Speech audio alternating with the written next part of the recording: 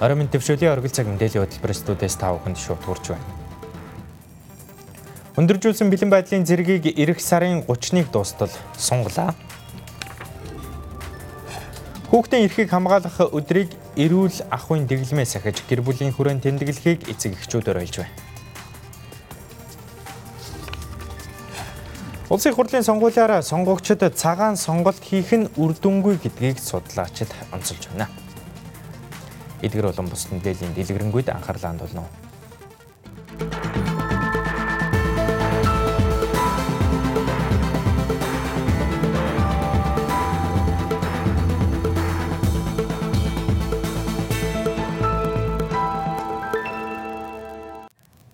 Эхний мэдээ.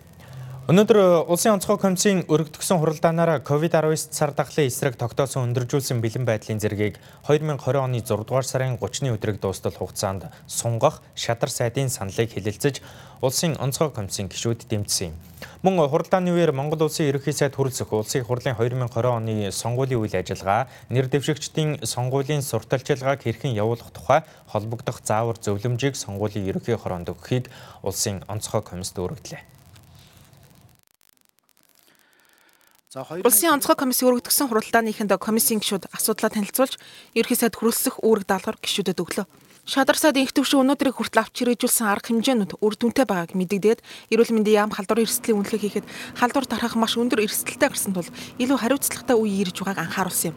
Тиймээс эх сарын 30-ны дуустал өндөржүүлсэн бэлэн байдлыг сунгах саналаа танилцууллаа.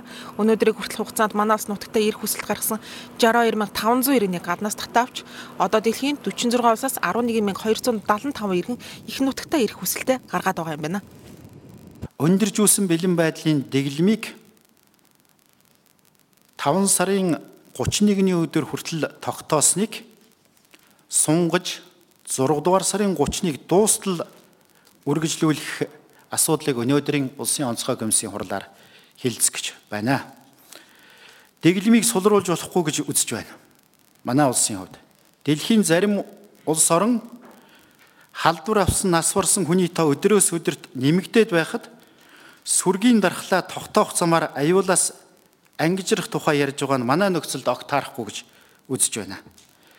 Вакцины хүчээр хүн ардаа бүрэн дархлаажуулж чадсан тэр цагт л тайвширч болно гэж хэлж болох юм аа. Харин эрүүл мэндийн сайд саран гэрэл Монгол улсад гаднаас зөөвөрлөгдөө орж ирсэн халдварыг 141 тохиолдлоос 121 нь Оросын албаны улс, 7 англи, бүгд найрамд Солонгос улсаас 3, Польш, Швейцар, Бангладеш зэрэг улсаас тус нэг тохиолдол бүртгэгдсэн гэлээ. Монгол улс дотоодд халдвар алдаагүй ганц улс гэдгийг мөн онцлсан юм а. Эрүүл мэндийн салбарын хэвийн үйл ажиллагааг таслуулахгүй үүднээс аль болох хүн амын дунд халдвар тархсан үед тусгай амьлаг ажиллуулах нь илүү үр дүнтэй. Халдвар хамгааллынхаа асуудлаас ч гэсэн энэ чухал юм а гэдгийг дэлхийн сургамж харуулж байгаа учраас бид энэ чиглэл төлхөө ажиллаж байгаа. За үүнтэй уялдуулан 250 ортой түлэнхийн төвийг шуурхай ашиглалтанд оруулах юм шаардлага байгааг өндөр би онцгой комиссийн гишүүдийн анхаарлын төвд авчрыг гэж бодож байгаа юм. За энэ нэмлэгийн барилгын явцад 80 гаруй хувьтай байгаа. За нэг асуудал байна. Энд нутгийн зам цас констракшн 2 компани ажиллаж байгаа. За энэ компаниуд маань бол эхний гэрээнийхээ санхүүжилтэнд нэмэлт өөрчлөлт оруулах ийм шаардлага тавиад одоогоор түлэнхийн төвийн барилгын ажил бол зогсон байдалд байна. Харин сангийн сайд хүрэл батар хэрэгжүүлж байгаа эдийн засгийн арга хэмжээнүүдийн үр дүнг танилцууллаа. Эрүүл мэндийг хамгаалах чиглэлд нийт 213.7 тэрбум төгрөг зарцуулсан.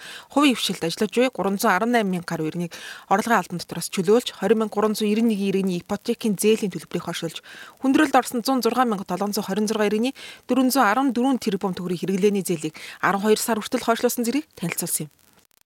Хотоодын нийтдэгтүн нэрлсэн дүнгээр бол 2020 оны 1-р улиралд 7 их 444 тэрбум төгрөг болсон. За энэ өнгөрсөн жилдээ харьцуулаад аваад үзэх юм бол буурсан байж байгаа. Өнгөрсөн жилийнх бол 7 их 943 байсан. Хэдийгээр энд буусан гэлээч гэсэн 18 оны 1-р улиралтай харьцуулах юм бол илүү өндөр байж байгаа. За импортын хэмжээг мөн та бүхэнд бас хэлье.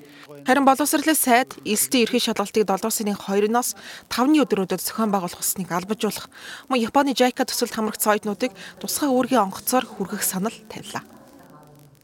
Тэгэхээр ийм нөхцөлд хэрвээ 6 сарын ихээр юм уу одоо 5 сарын сүүлээр Япон улс руу тусгай үүргийн онгоц нисэх тохиолдолд энэ Японд очиж суралцах зайлшгүй шаардлагатай байгаа 118 оюутан багш нарыг хүргэж өгөх. За Японоос төгсчөөд ирж чадахгүй байгаа 69 оюутныг эх оронд нэрүүлэх талаар энэ асуудлыг анхааралтай авч ихийг хүсэж байна. Яамны зүгээс бол бид нар одоо энэ иргэдэд туслах сангаараа нөгөө бусад төрийн бас байгууллагууд туслая гэд тодорхой сан үүсгэсэн өөрсдөө олон нийтийн одоо санаачлагаар тодорхой хөрөнгө мөнгө босгоцсон ингээд туслуул яах вэ гэдэг асуудлыг бидэнд тавьж байгаа. Ингээ хамтраад чадах одоо чинээгээр энэ одоо дэмжлэг үзүүлэхийг бол хүсэж байгаа. Гэхдээ иргэдийн хамгийн гол хүсэж байгаа юм бол нутаг руугаа буцаж ирэх тухай асуудал яриад байгаа. Монгол Улсын ерхий сайд хүрэлцэх халдвар гарч болзошгүй эрсдэл үүссэн тохиолдолд иргэн аж ахуйн нэгжид шаардлагатай бэлэн байдлын бүх нөөцийг хангах, сонгуулийн үйл ажиллагааг зохион байгуулах зөвлөгөөг Улсын онцгой комисс сонгуулийн ерхий хороонд өгөхийг тус үүргэлээ. Гэхдээ тэрээр вакцин гарах үед л амар тайван амьдрах боломжтой гэдгийг анхааруулсан юм. Би нэг зүйлийг та бүхэнд хэлж байгаа. Шат шатанда засаглал гэж. Төр бол засаглах үүрэгтэй. Тэр тусмаа ийм нөхцөл байдал хүндэрсэн дэлхийн нийтээрээ цар тахлын аюулд учирсан, дэлхийн нийтээрээ дайны байдал шилжчихсэн байгаа энэ аюултай үед Монгол улсын төр засаглах ёстой. Үүнийг ард иргэд маань сайтар ойлгож байгаа гэж бодож байна. Эцэст нь хэлэхэд хизээ бид нар тайван амьдрах байггүй л энэ коронавирус, энэ COVID-19-ыг эмчлэх хүчин чадалтай тэр вакцин гарч тэр эмчилгээ тэр вакциныг хийсний дараа бид амар амгалан амьдрна. Үдээс хойш комиссийн уралдаан хаалттай гормоор үргэлжиллээ. Харин өндөржүүлсэн бэлэн байдлын зэргийг эх сарын 30-ны дуустал хугацаагаар сунгах саналд комиссийн гишүүд бүгд санал нэгдсэн юм.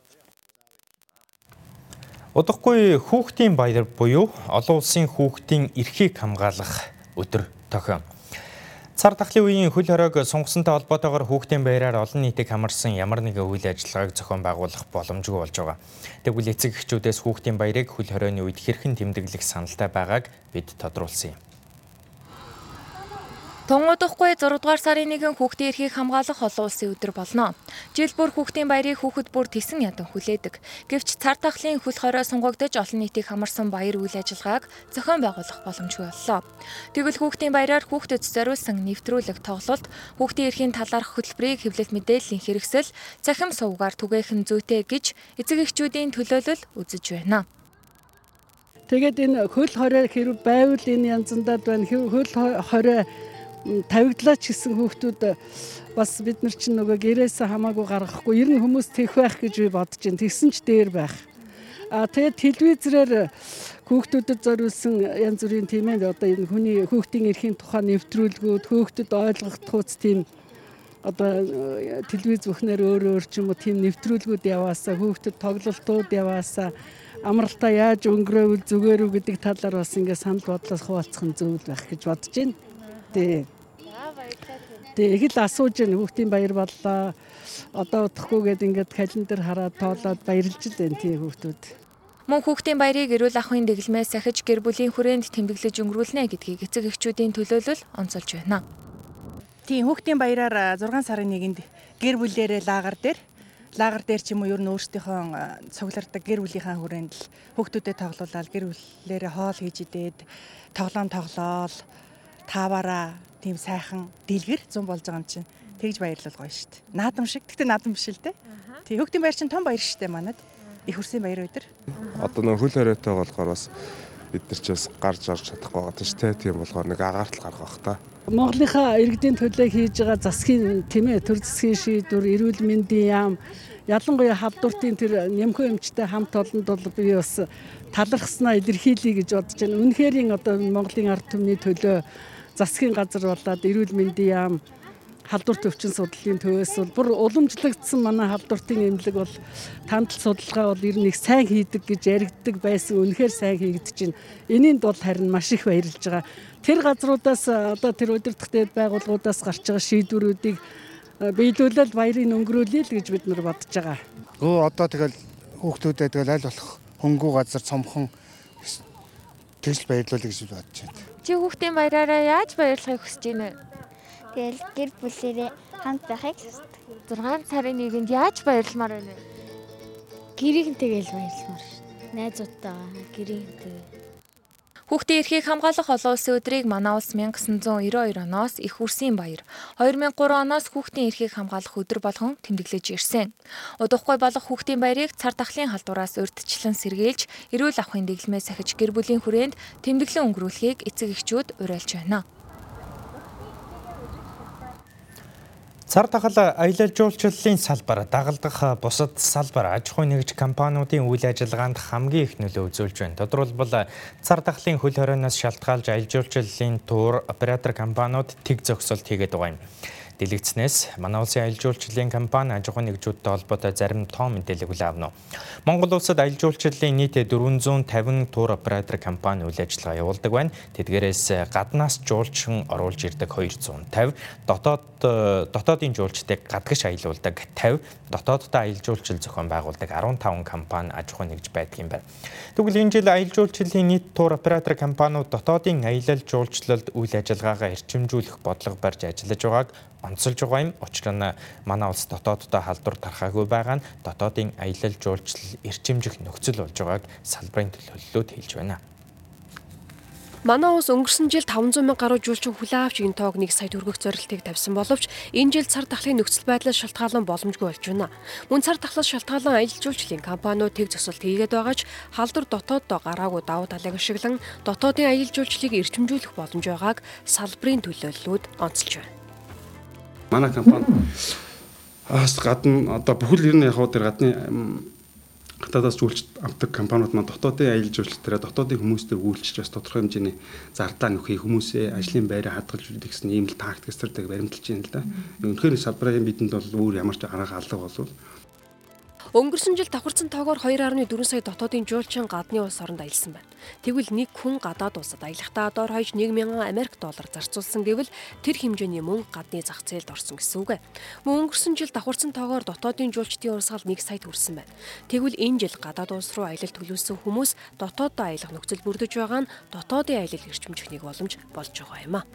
Давхарцсан тоогоор монголчууд гадаашаага 2 сая хүн гадаад руу аялдаг те. Тэгэхээр энэ бол бас том тоо. Тэгэхээр энэ тоо маань өөрөөр хэлбэл монголчууд маань энэ жилийн үед одоо жишээлбэл бас гадагшаа явах тийм боломжгүй боллоо. Тэгэхээр энэ гадаад руу аялдаг монголчууд маань бас бид нар юу гэж харж байгааг бол Монголдоо аялах тэднэр бол нөхцөл боломж бол бүрднийг гэж ингэж харж байгаа. Тийм учраас компаниуд өөрөөр хэлбэл тэр хүмүүст одоо илүү хариуцлагатай, илүү зохион байгуулалттай их орноороо тий сайхан аялах тийм таатай орчныг бүрдүүлэх үйлчлэгийн одоо тэр цог зүйчлэг үзүүлэхээр л ингээл бүх компаниуд л ажиллаж байна л да. Ер нь бол тэрний нэгэн адилаар бид нар бас энэ дотоодын аялал жуулчлал руу тодорхой хэмжээний ажлуудыг хийгээд эхэлж байна. Өнгөрсөн онд монголчууд одоо 2.4 сая гаруй хүн гадаад руу аялсан байгаа юм тоо гарсан маш давхарцсан тоогоор. Тэгэхээр энэ 2.4 сая гэдэг тоо бол баггүй тоо. Тэгэхээр энэ хэмжээнд бид нар одоо дотооддоо аялнаа л гэсэн үг л дээ. Тэгэхээр дотоодын аялал жуулчлалыг хөгжүүлэх тал дээр дотоодын аяллыг одоо дотоодын аялагч нарт зориулах юм шинэ бүтээгдэхүүнийг манай компаниуд бас гаргаж байна. Нэлээдгүй олон компаниуд одоо бас зарлаа тусгай аялал за тэгээд гэр бүлээрээ аялах, хамт олноороо аялах ийм аяллаа бүтээгдэхүүнүүдийг эхнээсээ зарлаад одоо явж байна. Аялал жуулчлалын салбар нь нийт ажлын байрны 10%-ийг дангаараа бүрдүүлдэг. Тодорхойлбол нэг аялагч жуулчныг дагаж 20 орчим ажлын байр идэвхждэг байна. Тэгвэл дотоодын аялал жуулчлал эрчимснээр хөдөө орон нутагт ажлын байр нэмэгдэж дотоодын эдийн засаг сэргээх нөхцөл болох юм а. Өргөжлүүлэн зарим үйл явдлын мэдээллийг товчхон үргэе. Баяр нарын 7 хүнд холбогдох эрүүгийн хэргийн шүүх хуралдаан Чингэлтэй дүүргийн эрүүгийн хэргийн анхар шатны шүүхэд өнөөдөр 9 цагт эхэлсэн гэвч шүүгдэгч баяр эмчийн магадлалгаагаар биеийн байдал муу гэсэн шалтгааны улмаас шүүх хуралдаанд ирээгүй учраас шүүх хуралдааныг ирэх 6 дугаар сарын 15-ны 9 цаг хүртэл хойшлуулсан байна. Хэргийг иргэн сануулвал нийслэлийн прокурорын газраас баяр нарын 7 хүнийг ирэх мэдээлэл албан тушаалын байдлаа уруулан ашигласан үндэслэлгүйгээр хөрөнгөцсөн мөнгө угаах гэх үндэслэлээр яллах дүгнэлт үлдэж шүүхэд шилжүүлсэн юм. Нийслэлийн прокурорын газраас эрүүгийн хуулийн ерөнхий ангид зааснаар сонгуулийг бодлоон туулж төрийн эрх мэдлийг хууль бусаар авах хувьдаа зохион байгуулсан гэж Сандуй Ганбаатар нарт яллах дүгнэлт үйлдэж ирүүлсэн. Тэгвэл тэдэнд холбогдох эрүүгийн хэргийг энэ оны 4-р сарын 29-нд Баянгол дүүргийн эрүүгийн хэргийн анхан шатны шүүх хүлээн авч өнөөдөр шүүхийн урьдчилсан хэлэлцүүлгээр хилэлцсэн юм. Шүүгдэгч Сандуй Ганбаатар нарт холбогдох хэргийг буруу тусгаарлсан, шүүх хуралдаанаар нөхөн гүйцэтгэх боломжгүй нөхцөл үүссэн гэх үндэслэлээр нэмэлт мөрдөн шалгах ажиллагаа хийлгэхээр прокурорт буцаасан байна. Өнөөдөр нийслэлийн засаг даргын таман газраас энэ онд хийгдэж байгаа ажлууд болон цаашаа хийгдэх зарим ажлуудын талаар мэдээлэл хийлээ. 100 айлд барилах үйлдвэр үйлчилгээний газруудыг налах дүүрэгт барилах 120 га газарт нүлгэн шилжүүлэх ажил эрчимтэй явагдаж байгаа талаар мэдээлэл өглөө. Одоогоор цахилгаан эрчим хүчний хувьд дид станц баригдаад дуусаж байгаа. Энэ намар гэхэд бүрэн нүүлгэх юм байна. Мөн Улаанбаатар хотод байрлах арьс ширний үйлдвэрүүдийг Дархан уул аймаг руу ирэх жилээс нүүлгэхээр төлөвлөжээ. Дараагийн мэдээ. Сонгогчид анх удаа цагаан сонголт гэх ойлголтыг 2017 оны ерөнхийлөгчийн сонгуулиар бий болгосон. Улмаар энэ ойлголт тухайн сонгуулийн үеэр биелэлээ олж үр дүнгээ өгсөн байдаг. Харин энэ удаагийн улсын их хурлын сонгуул саналын босгохгүй тул сонгогчид цагаан сонголт хийх буюу нэр дэвшигчийг тэмдэглээгүй байсан ч хамгийн олон санал авсан 2-3 нэр дэвшигч ялалт байгуулах учраас цагаан сонголт хийх нь цаг хугацаа болон улс төрийн эрхээ эдлэхэд үр дүнгүй болж хуурч байна. Иргэд 4 жилд нэг удаа улс төрийн эрхээ эдэлж төрд өөрийгөө төлөөлөх хүнийг сонгодгоо. Өмнөх 2012 оны сонгуулийн статистик мэдээллээр 1,238 мянган хүн саналаа өгсөн бөгөөд хүчинтэй саналын хуудасны тоо тэнцүү байсан. Харин 2016 оны сонгуулийн статистик мэдээллээр 1,406 мянган хүн саналаа өгсөн бөгөөд тухайн сонгогчдын саналын хуудас 100% хүчинтэй байсан юм. Өөрөөр хэлбэл саналаа өгсөн сонгогч бүр саналын хуудас дээр тэмдэглэгээ хийсэн гэсэн үг. Харин 2017 оны ерөнхийлөгчийн сонгуулиар анх удаа саналын хуудас дээр тэмдэглэгээ хийхгүй буюу цагаан сонголт гэх үйлдэл залуу сонгогчдын дунд бий болсон юм. Ерөнхийлөгчийн сонгууль дээр цагаан сонголт ач холбогдол өндөр байсан шалтгаан нь бол энэ сонгогдохын тулд нэр дэвшигчийн нийт санал өгсөн сонгогчдоос авах доод хязгаарыг зааж өгсөн сонгуул байхгүй. Тийм учраас тодорхой юм блоклох ач холбогдолтой байсан бол их хурлын сонгуул дээр бол энэ ач холбогдол нь байхгүй байгаа. Өмнө нь буюу 2011 онд батлагдсан улсын хурлын сонгуулийн тухай хуулийн 48-2 зааснаар хамгийн олон гэхдээ санал өгсөн сонгогчдын 28 ба түүнээс дээш хувийн санал авсан мандатын тоотоо тэнцүү тооны нэр дэвшигчийг улсын хурлын гишүүнээр шууд сонгогдсон тооцно гэж хуульчилсан байсан. Харин 2019 онд батлагдсан сонгуулийн тухай хуульд зааснаар санал тоолох төхөөрөмжөд уншигдсан нийт саналын хуудас нь хүчинтэй саналын хуудас байна. Гэхдээ сонгогч нэгч нэр дэвшигчийн төлөө санал өгөөгүй тохиолдолд хэнийгч дэмжээгүй санал гэж үзэн тухайн сонгогчийг санал өгсөн сонгогчдын тоонд оруулан тоолох бөгөөд энэ тохиолдолд уг саналын хуудсыг хүчинтэй саналын хуудас тооцно гэж хуульчилжээ. Цагаан сонголт буюу одоо хэн нэгний дугуулахгүйгээр санал өгч болно. Одоо саналын хуудасаа ингээд хоосон уншуулж болно гэсэн үг шүү дээ хар машинаар. Гисэн хэдиж энэ хүчинтэй саналын тоонд орж байгаа боловч энэ удаад бол юу гэдэг 16 оны сонгуул шиг нэг нэр дэвшигч сонгогдохын тулд доотлол нь 28% ч гэдэг юм квот заагаагүй. Маш олон нэр дэвшигч нар нэг тойрог дээр байна те. Санал хуваагдаад хамгийн багадаа одоо юу гэдэг 20%-аар ч юм уу хин нэгэн сонгогдчих магадaltaй. Өөрөөр доод хязгаарыг заагаагүй учраас энэ хүмүүсийн санал хоосон байна гэж тоологдоод өнгөрөхөөс хин нэг сонгогдохгүй байх. Хин нэг сонгогдохгүй байх юу бол эффект бол үзүүлэхгүй гэсэн үг. Тэгэхээр бид нэр яг тухайн тойрог дээр иргэний хувьд цагаан сонголт хийх боломж бий. Үр дагавартай бол нөлөөлөх байхгүй болчлаа гэсэн үг. Тариад өрийнхаа дагуу яг цаг хугацаанд очиод сонгуулаа өгдөг. Сонгуулаа өгөх нь ер нь таны хувьд яг ямар чухал зүйл вэ? Одоо эргэн үеийн үед яг биелүүлэх хэрэгтэй үүргийг нэг л гэж шаарддаг. Тийм. Энэ жил бол сонгуулаа өгөх үү? Энэ жил сонгуулаа өгнө. Ер нь нэр дэвшигчдийн мэдээлэлтэй танилцсан уу? Танилцсан байна. Ер нь сонголтоо хийсэн үү те? Хийсэн байна. Энэ жилийн тухайд анх удаа хамгийн олон нэр дэвшигч улсын хурлын сонгуульд өрсөлдөхөө мэдэгдэж нэр дэвшүүлэх үйл ажиллагаанд оролцоод байна. Түүнчлэн зарим тойрогт хамгийн сонголттой сонгуульч болно гэж таамаглаад байгаа юм. Өнгөрөх оны 11-р сарын 14-ний өдөр улсын хурлын чуулганаар баталсан Монгол улсын үндсэн хуульд оруулсан нэмэлт өөрчлөлт өнөөдөр 12 цагаас эхлэн хүчин төгөлдөр үйлчилж мөрдөгдөж эхэллээ. 20 гаруй жил яригдж, сүүлийн 3 парламент дамжин хэлэлцэгдэж ирсэн үндсэн хуулийн нэмэлт өөрчлөлт нь төрийн эрх мэдлийн хяналт тэнцлийг хангасан. Парламентын ардчлалыг зөв голдролд оруулж, байгалийн баялагийг ашигласны өргөөж ард түмэнд очих нөхцөлийг бүрдүүлсэн зэрэг үр дүнтэй хэмээн хууль тогтоогчид үзэж байна. Сүүлийн 10 гаруй жил 3 парламент дамнан яригдж ирсэн үндсэн хуулийн нэмэлт өөрчлөлт нь 2000 онд орсонд ордуулсан 7 өөрчлөлтийг зас залруулсан. Парламентын ардчлалыг төлөвшүүлж ард түмний засаглах эрхийг хангасан. Байгалийн баялаг ашигласны өргөөж ард түмэнд очих боломжийг нээсэн. Ард түмний засаглах эрхийг хангах улсын хурлын хяналт хариуцлагыг дээшлүүлж, төрийн эрх мэдлийн хяналт тэнцлийг оновчтой болгосон. Урт хугацааны хөгжлийн бодлоготой хариуцлагатай доктортой засгийн газар ажиллах нөхцөлийг бүрдүүлж, шүүх эрх мэдлийн хариуцлагыг дээшлүүлж, нутгийн удирдлагын тогтолцоог боловсронгуй болгосон зэрэг үр дүнгууд гаргасан юм а. Монгол улсын үндсэн хуульд оруулсан нэмэлт өөрчлөлт Монгол улс Монголын ард түмэнд ач тусаа өгнө. Үндсэн хуулийн 70 дугаар зүйлийн 1 дэх хэсэгт үндсэн хуульд хууль, зарлиг, төрийн байгууллагын бусад шийдвэр, нийт байгууллага, иргэний үйл ажиллагаа бүрнээ нийцсэн байвал зохино гэж заасан. Мөн 72-т мэдгтэн сахигтун гэж заасан. Монгол улсын үндсэн хуульд оруулсан нэмэлт өөрчлөлт бүрэн дүүрэн хэрэгжиж Монголын төрийн минь сүлд эвээх болтугай. Үндсэн хуулийн 6-гийн 2-т Монгол улсын иргэдэд өмчлөөснөөс бусад газар түүнчлэн газрын хэвлэл, түүний баялаг, ой, усны нөөц, төрийн нийтийн өмч буюу ард түмний мэдээлэл байх. Улсын хурлын хариуцлага үйл ажиллагааг сайжруулах чиглэлд улсын хурлын чуулганы үргэлжлэх хугацаа хагас жилд 75-аас доошгүй өдөр хуралдах.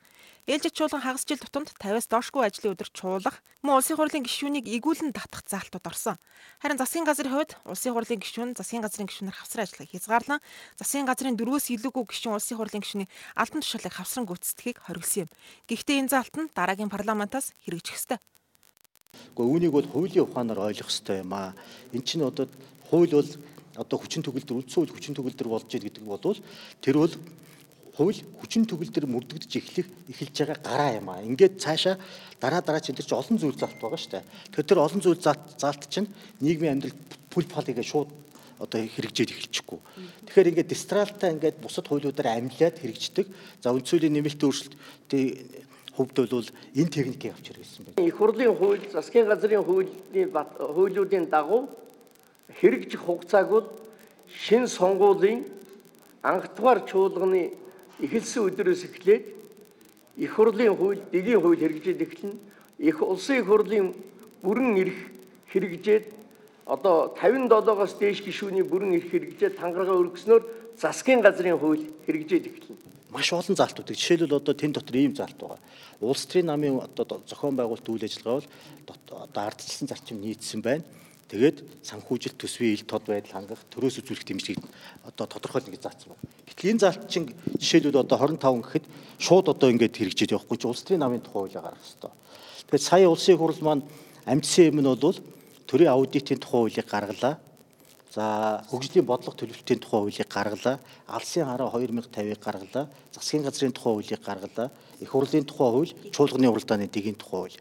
За үлдэж байгаа яг хэлэлцүүлж эхлээд одоо явж байгаа нь шүүхийн тухай хууль, засаг захиргааны нутаг дэвсгэрийн түүний удирдлагын тухай хууль гэсэн ийм одоо шүүхийн багц хуулиуд байж байгаа. Дараагийн парламент үндсэн хуулийн нэмэлт өөрчлөлтийг дагалдан батлагдах үлдсэн 40 орчим хуулиудыг батлах ёстой.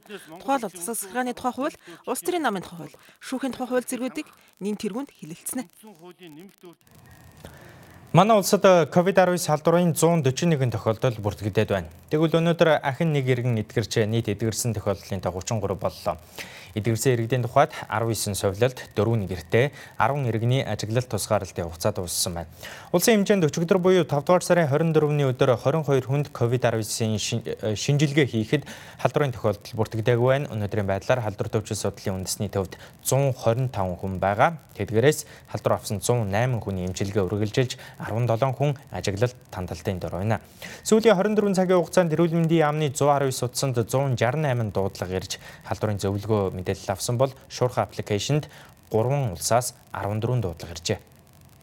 За Монгол хүмүүсийн хувьд бол хүмүүс уламжилт байнга хэлээд байгаа нэг зүйл бол амны хаалтаа зөөхгүй байна гэдэг ийм одоо зүйлийг хэлж байгаа. За ялангуяа үйлдвэр худалдааны байгууллагууд ийм үйлчлэгч худалдагч нар иргэдэд үйлчлэхдээ амны хаалт зөөхгүй байна гэд. Тэгэхээр бид нар хоёр талаас нь зөвлөж байгаа тийм ээ. Иргэд өөрснөө амны хаалт зүүн, мөн үйлчилж байгаа үйлчлэгч худалдагч бол амны хаалт зүүн. Тэгэхээр иргэд өөрснөө бас дэлгүүр хоршоо хүнсний захаар явахтаа одоо худалдагч тэр хүмүүсийг бол амны хаалтаа зүүгэх шаардлагыг бас давхар тавих нь одоо зүйтэй байна гэж та бүхэндээ ингээ хэлье.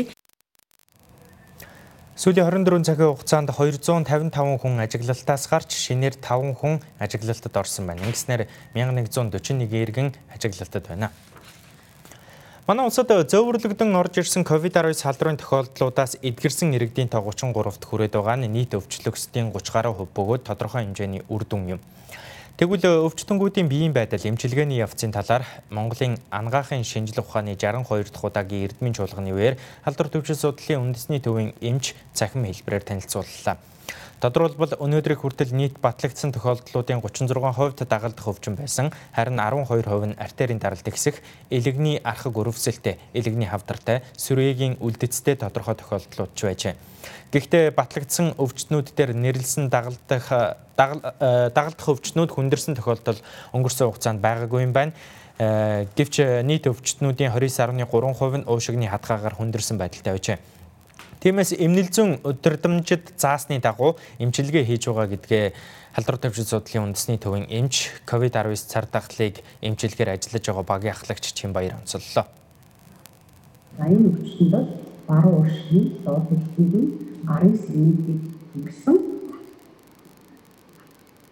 өвчтөд харагдаж байгаа. За ингээд энэ маань дээдсийн зураг маань бол өвчтөнд ирэх үед нь авсан зураг. Ингээд эргээд 10 хоногийн дараа авсан зураг нь эдгээр өвчтүүд маань шилжээд эдгэрсэн байдал харагдаж байна. За тохиол хоёр маань энэ бол за манайд уушгийн хүн хатгай гэж хэлсэн өвчтний тохиолдол байж байгаа. За энэ өвчтний хувьд бол зүүн уушгийн доод дэлхийгийн арын сэрмүүдийг хамарсан өвчтүүд мөн баруун уушгийн дунд болон доод дэлхийгийн уг болон арын хэсгийг хамарсан энэ өвчтүүд илэрсэн. За ингээд энэ маань сарын дараагийн давтан хийсэн шинжилгээгээр уг өвчтүүд маань шинжлэж татсангууд өвчтүүд бол шинжлэсэн байдалтай харагдаж байгаа юм байна. За энэ дараагийн тохиолдол 3 дээр бас хоёр уушгийн хатгаагаар хийсэн хүндэрсэн өвчтний цэшин зураг байгаа. За энэ хүний хувьд бас зүүн уушгийн арын доод дэлхийгийн арын сэрмүүдийг хамарсан фотограф байдалтай энэ өвчтүүд бол ажиглагдаж байгаа. За мөн баруун уушгийн арын доод дэлхийгийн арын хэсгийг хамарсан энэ өвчтүүд байна. Энэ вирус маань өөрөө анх 2019 оны 12 сард Хубэй мужаас анх гаралтай. Анх бол коронавирус гэдэг нэртэй гарч ирсэн боловч одоо энэ вирусын маань нуклеотидын дараалал бол дэлхийн нийтэд та бүхэн мэдж байгаа нэлээд төвөгтэй олон янзын серотипүүдтэй онцлогоо эмчилгээ түүний дагуу уучсан сэргээлт вакцины их асуудлууд бол дэлхийн хэмжээнд яригдж байгаа асуудлууд. За энэ чиглэлд бол Монгол Улсын анагаахын шинжилгээний үндэсний их сургуулийн шинжилгээний технологийн газрын дэргэд зүүн лаборатори их сургуулийн нэмэгдсэн эмнэлэгдэх эмнэлзүүн лабораториуд хамтраад яг энэ вирусын молекулын нуклеотидын дарааллыг тогтоодог NGS буюу gene sequencer гэдэг аппарат их сургуулийн эмнэлэгтээ байрлуулсан. За энд нямдаа активитер ахлуулсан эрүүл мэндийн яамны ажлын хэсэг хүн дотор анагаахын шинжилгээний үндэсний их сургуулийн багш нар оролцсон багууд ажиллаж эхлэв байгаа. Одоохондоо үр дүнгуудыг харах мэдээ гарч эхлэх байгаас хэлээд хэцүү байна.